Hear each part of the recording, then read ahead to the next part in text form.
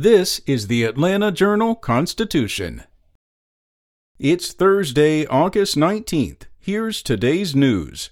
As the surge of COVID-19 cases fills up hospitals across Georgia, jury trials continue, with at least 2 exceptions in courthouses statewide. Some judges are requiring everyone to wear a mask, yet others are only encouraging masking. Some judges are using large auditoriums in place of their usual courtrooms, while others continue holding court in the same place they have for years.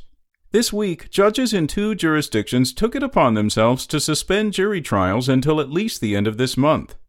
On Monday, Chief Superior Court Judge Ellen McKillia in Cherokee County signed an emergency order noting that COVID-19 cases have spiked in her county and a high rate of courthouse employees had tested positive.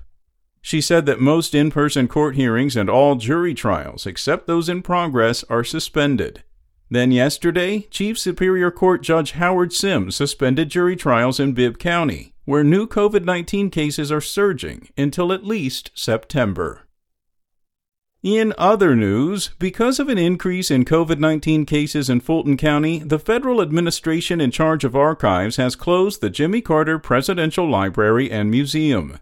They were closed due to the pandemic from March 2020 until July of this year. Carter Library Director Meredith Evans said in a statement, "We are disappointed that conditions have gotten such that we need to close again." Next, in Metro Atlanta, in-person classes continue across districts, except for a small number of classes and schools. But outside of Atlanta, multiple school districts, at least 19, temporarily shut down, pivoted to virtual learning, or put in hybrid plans within days of opening classrooms. In some cases, football games and other extracurricular activities are being canceled or postponed. Some districts say the high number of coronavirus cases and individuals in quarantine created staffing shortages.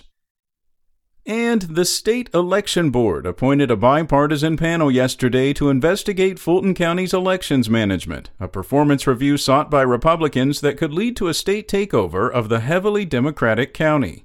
Fulton is the first county to undergo a performance review created by Georgia's new voting law, passed by the state's GOP majority in the legislature after Democrat Joe Biden defeated Republican Donald Trump.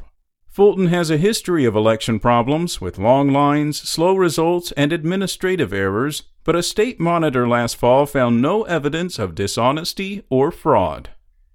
That's all for today. Check back each weekday morning for more from the Atlanta Journal-Constitution, or go to ajc.com.